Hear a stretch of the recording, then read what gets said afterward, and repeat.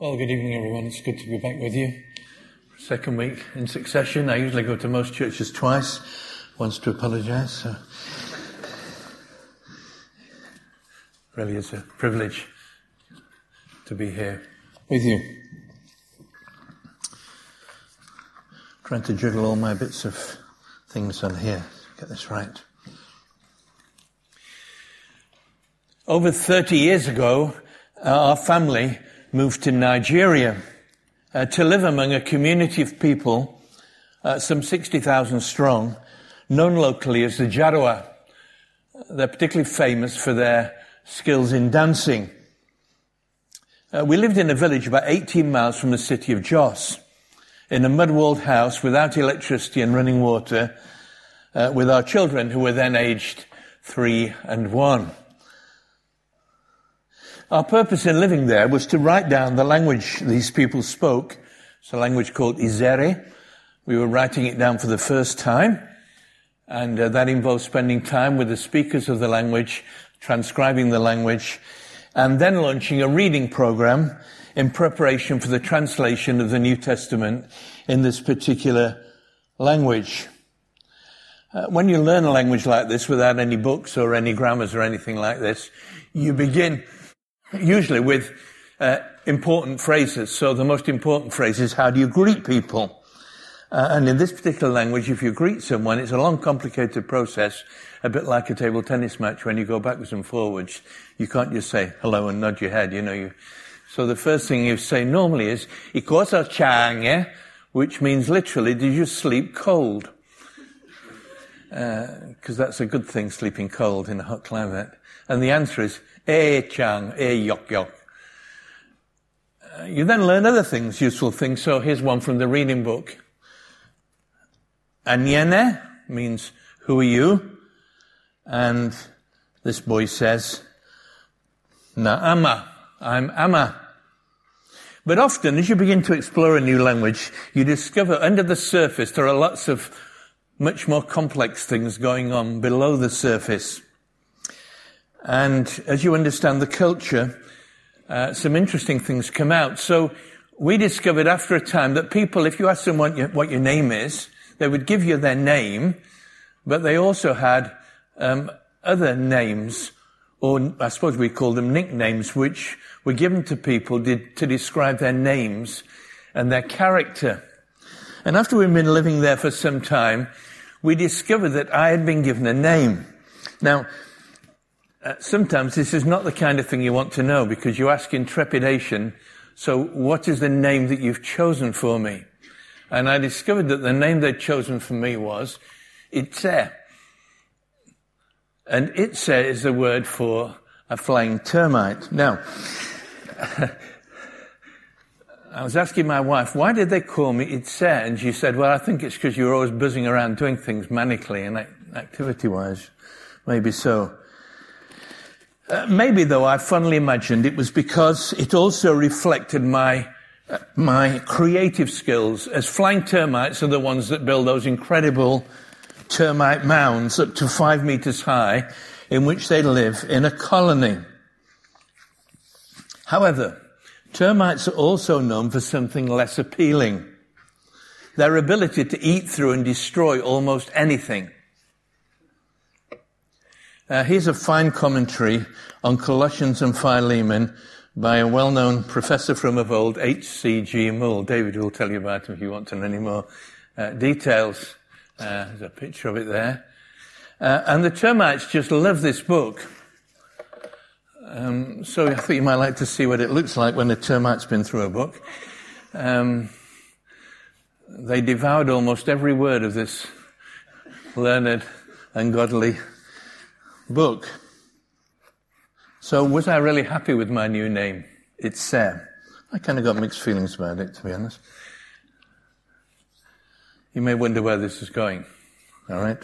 Today I want to focus on a person in the Bible that we're going to be studying. We began last week in the book of Ruth. We're going to, if you want to title for this a summary, what the opening chapter of Ruth is about. It's about a change of name.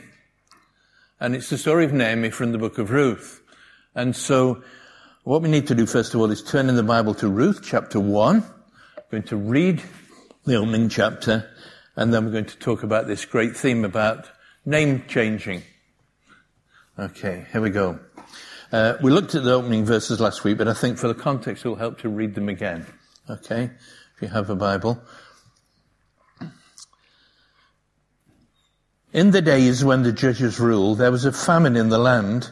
So a man from Bethlehem in Judah, together with his wife and 2 sons, went to live for a while in the country of Moab.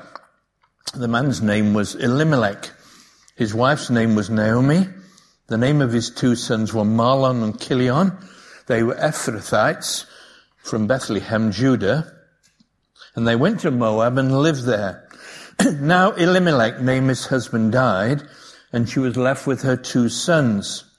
They married Moabite women, one named Orpah, the other Ruth. After they'd lived there about 10 years, both Mahlon and Chilion also died, and Naomi was left without her 2 sons and her husband. When Naomi heard in Moab that the Lord had come to the aid of his people by providing food for them, she and her daughters-in-law prepared to return home from there. With her 2 daughters-in-law, she left the place where she'd been living and set out on the road that would take them back to the land of Judah. Then Naomi said to her 2 daughters-in-law, "Go back, each of you, to your mother's house. May the Lord show you kindness, as you have shown kindness to your dead husbands and to me. May the Lord grant each of you will find rest in the home of another husband." Then she kissed them goodbye, and they wept aloud and said to her, "We'll go back with you to your people." But Naomi said, "Return home, my daughters. Why should you come with me? Would you come with me? Am I going to have more sons who would become your husbands? Return home, my daughters. I'm too old to have another husband. Even if I thought there was still hope for me, even if I had a husband tonight and then gave birth to sons, would you wait until they grew up? Would you remain unmarried for them? No, my daughters. It's more bitter for me than for you, because the Lord's hand has turned against me." At this they wept aloud again. Then Orpah kissed her mother-in-law goodbye, but Ruth clung to her. "Look," said Naomi, "your sister-in-law is going back to her people and her gods. Go back with her." But Ruth replied, "Don't urge me to leave you or to turn back from you. Where you go, I will go. Where you stay, I will stay. Your people will be my people. Your God will be my God. Where you die, I will die, and there I will be buried. May the Lord deal with me, be it ever so severely, if even death separates you and me." When Naomi realized that Ruth was determined to go with her, she stopped urging her. So the 2 women went on until they came to Bethlehem. When they arrived in Bethlehem, the whole town was stirred because of them, and the women exclaimed, "Can this be Naomi?" "Don't call me Naomi," she told them. "Call me Mara, because the Almighty has made my life very bitter. I went away full, but the Lord has brought me back empty. Why call me Naomi? The Lord has afflicted me. The Almighty has brought misfortune upon me." So Naomi returned from Moab, accompanied by Ruth the Moabite, her daughter-in-law, arriving in Bethlehem as the barley harvest was beginning. This is God's word.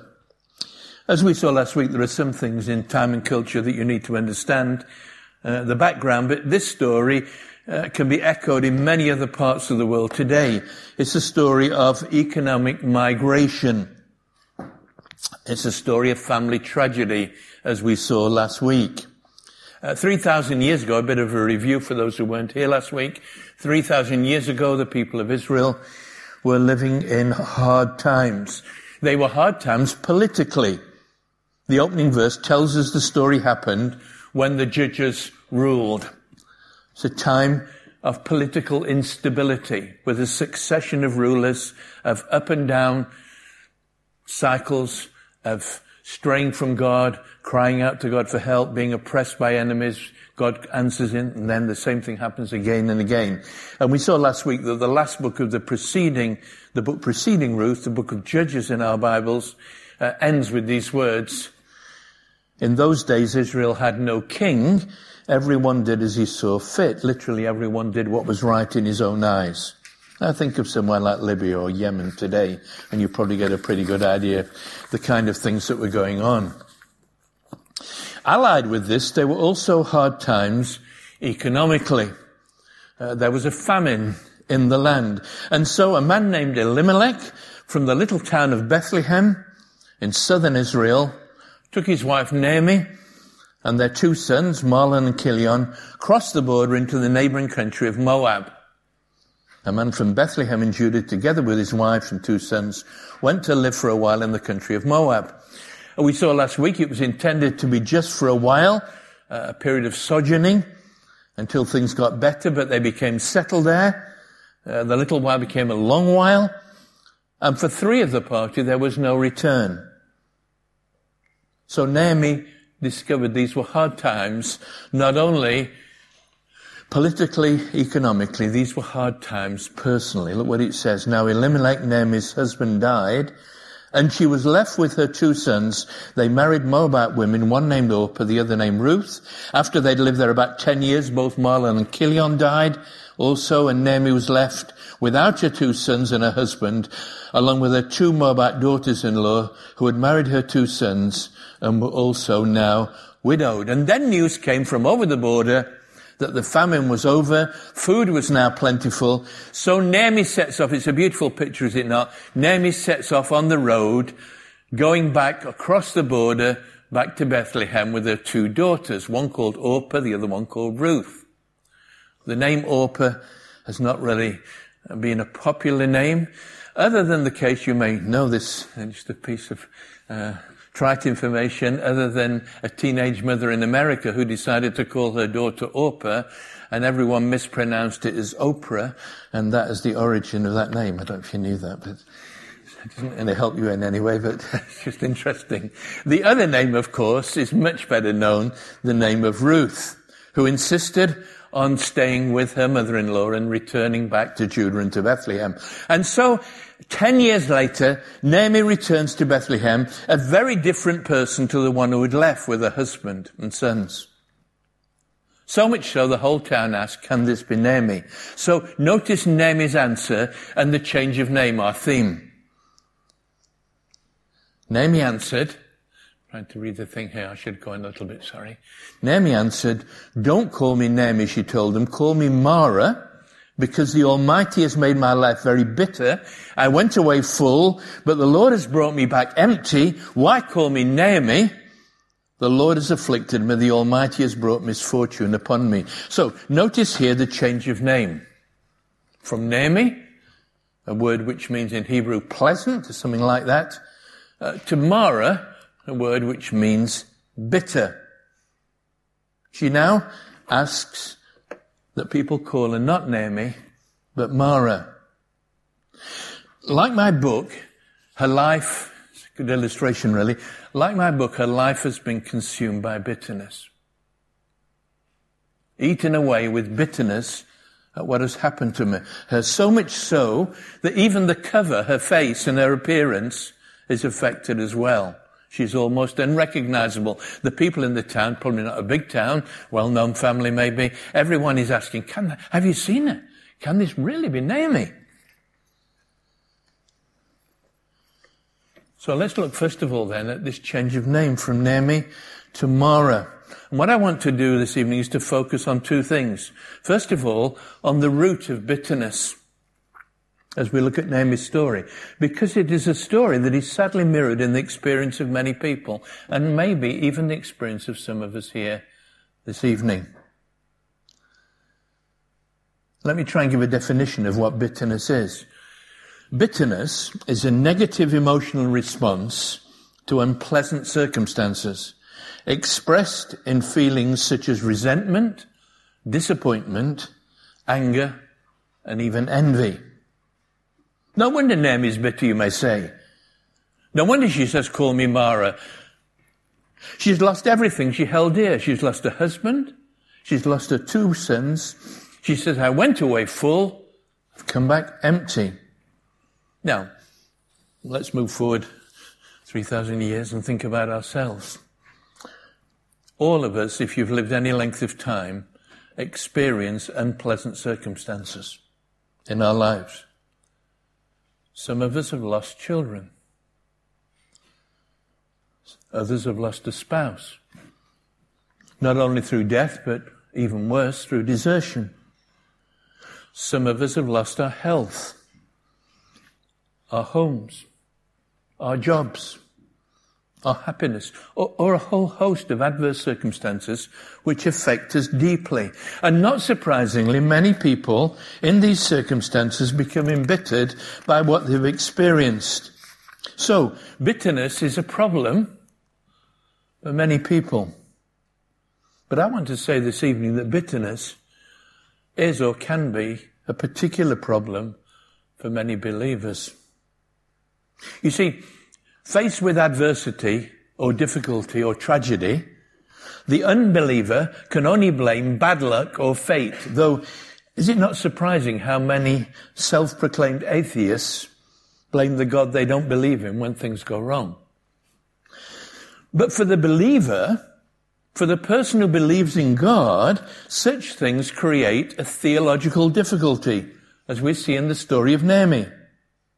Naomi's bitterness is caused by unpleasant circumstances which she acknowledges are brought about by the Lord. In theological terms, Naomi acknowledges that in the circumstance of her life that God is sovereign, God is in control. Notice her words to her daughters-in-law, showing that she recognizes not only the Lord can bring blessing, can bring prosperity. She says to them, go back each of you to your mother's home, maybe a little change. No, she didn't say that if you look at the text. May the Lord show you kindness as you've shown kindness to your dead husbands and to me. May the Lord grant that each of you will find rest in the home of another husband. She also acknowledges in her contrasting circumstances that the Lord is sovereign in adversity. She says, it is more bitter for me than for you. Why? Because my luck has turned. Things are really bad. No, she says, it is more bitter for me than for you because the Lord's hand has turned against me. And notice carefully, when the people in Bethlehem ask what's happened, she doesn't say, well, things just turned out badly. No, she says, know what she says? Call me Mara. Notice the words highlighted. Because the Almighty has made my life very bitter. I went away full, but the Lord has brought me back empty. Why call me Naomi? The Lord has afflicted me. The Almighty has brought misfortune upon me. She doesn't blame bad luck, blind fate. No, she has issues addressed to God.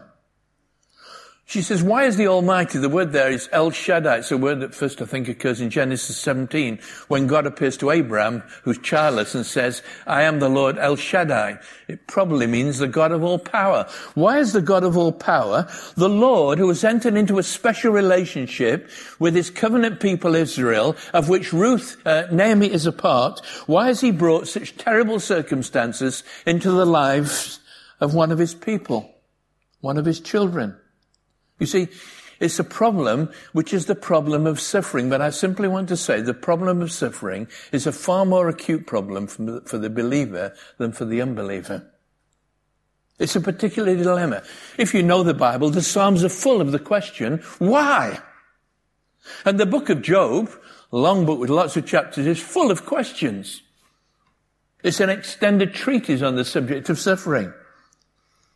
As a man called Job, who is described, notice, as blameless, upright, who fears God and shuns evil, wrestles with terrible adversity and the platitudes of his so-called comforters. 3 times in Job 7:11, 10:1, 27:2, we are told that he cries out to God in bitterness of soul.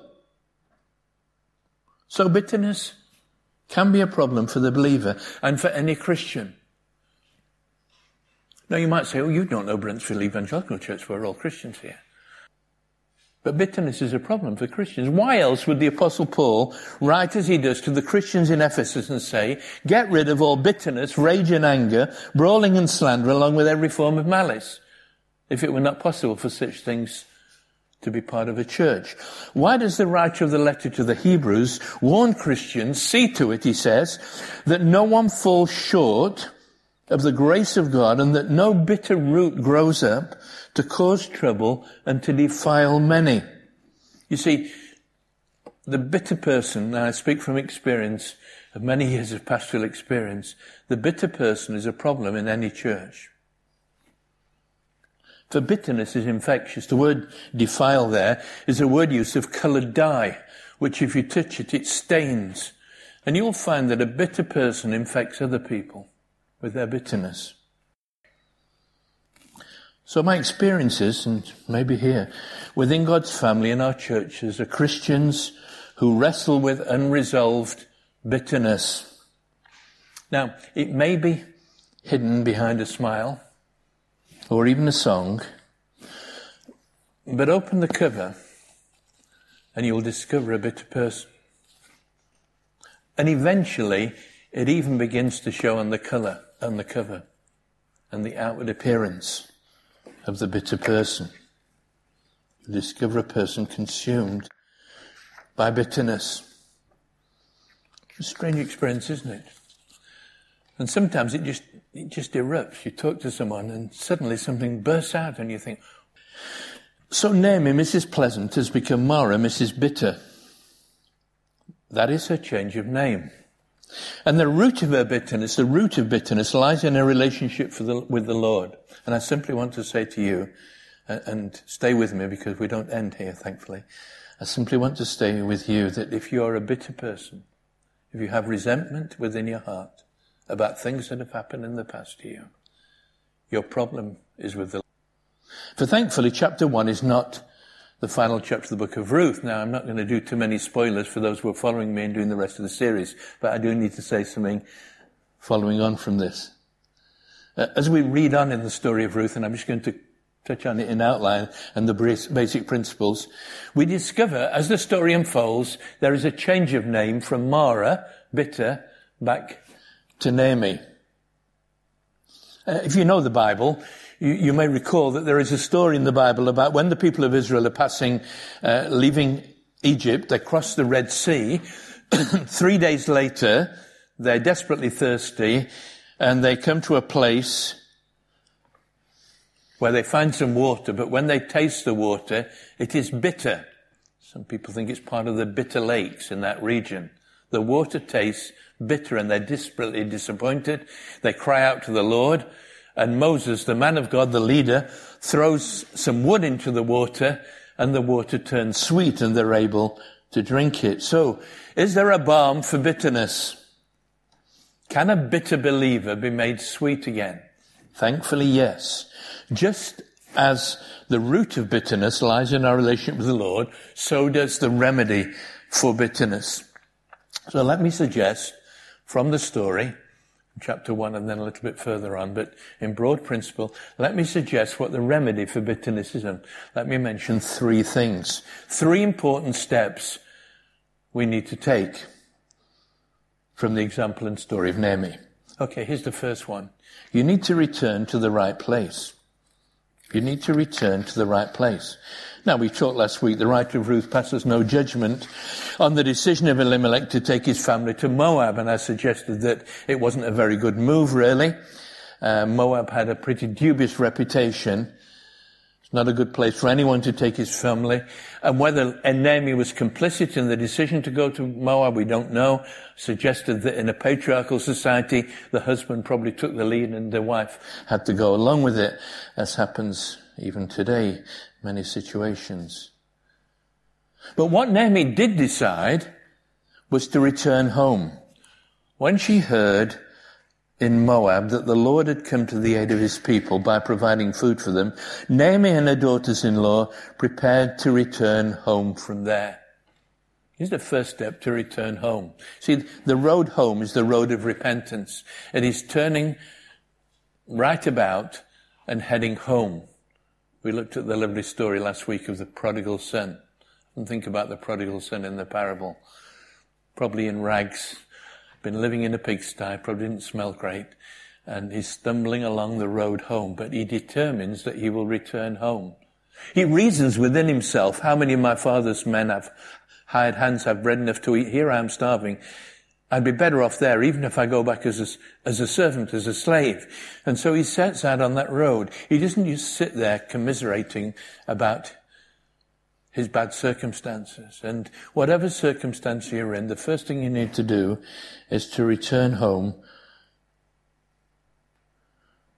to the road home.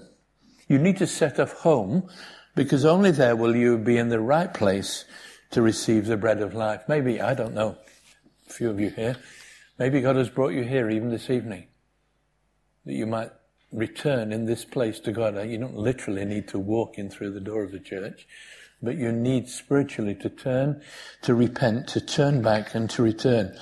So, Naomi returns, and notice the words, it's a lovely story, beautifully told. So Naomi returned from Moab, accompanied by Ruth the Moabite, her daughter-in-law, arriving in Bethlehem as the barley harvest was beginning. She returns home to Bethlehem, the house of bread, and the barley harvest was beginning.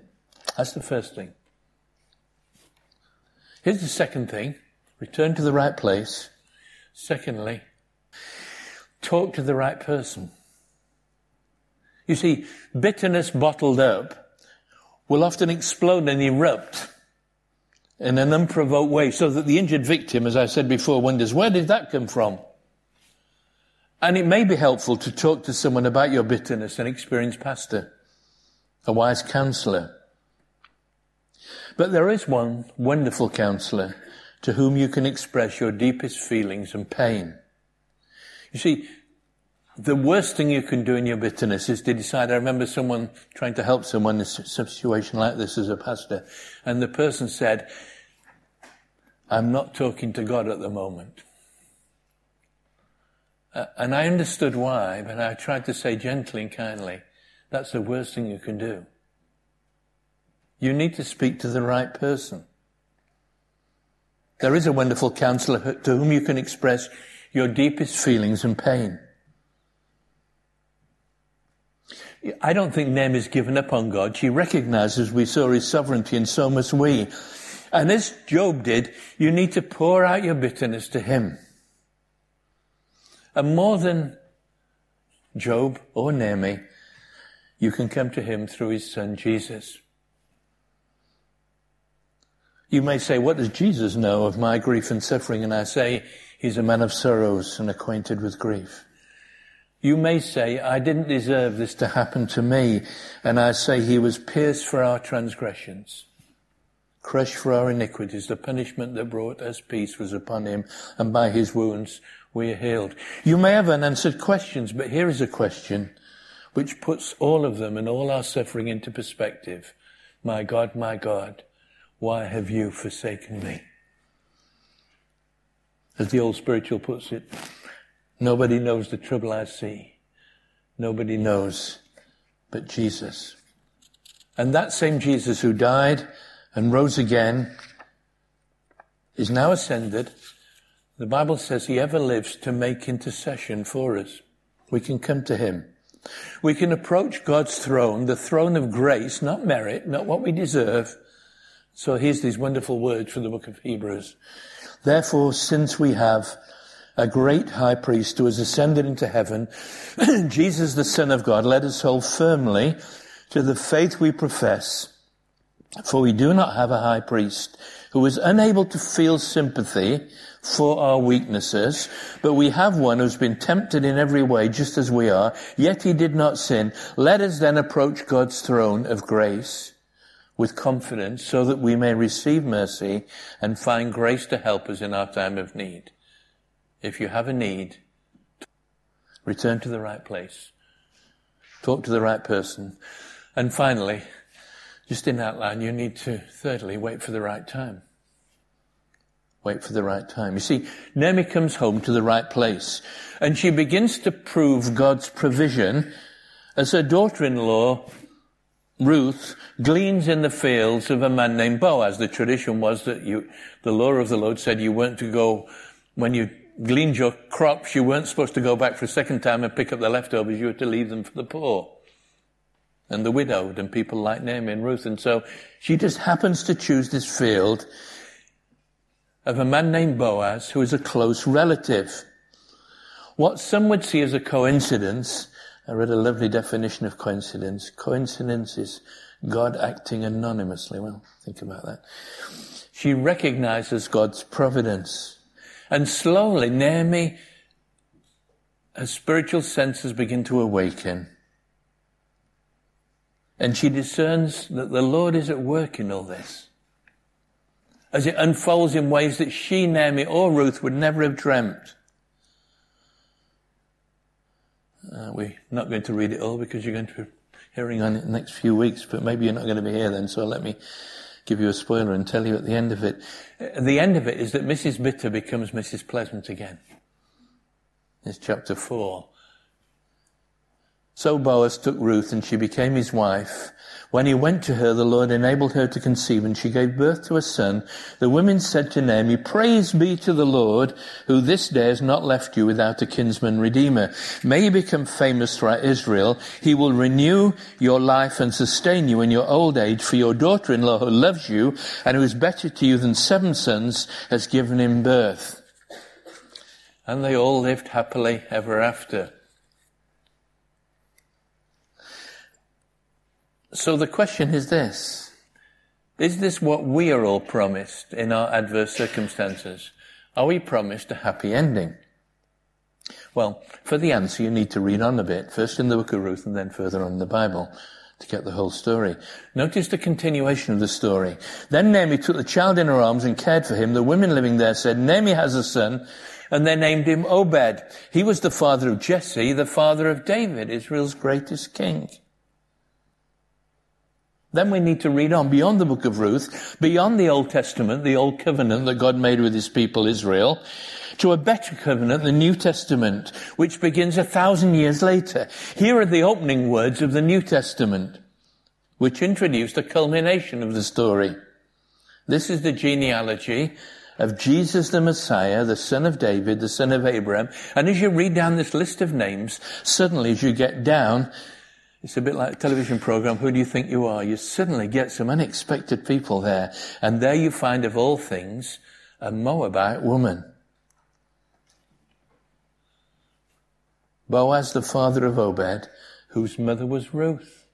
Said last week the people of Moab were banned from worship of the Lord to the 10th generation. But here's God's grace intervening, setting aside the principle. Boaz, the father of Obed, whose mother was Ruth. Obed, the father of Jesse. Jesse, the father of King David, and the genealogy goes on.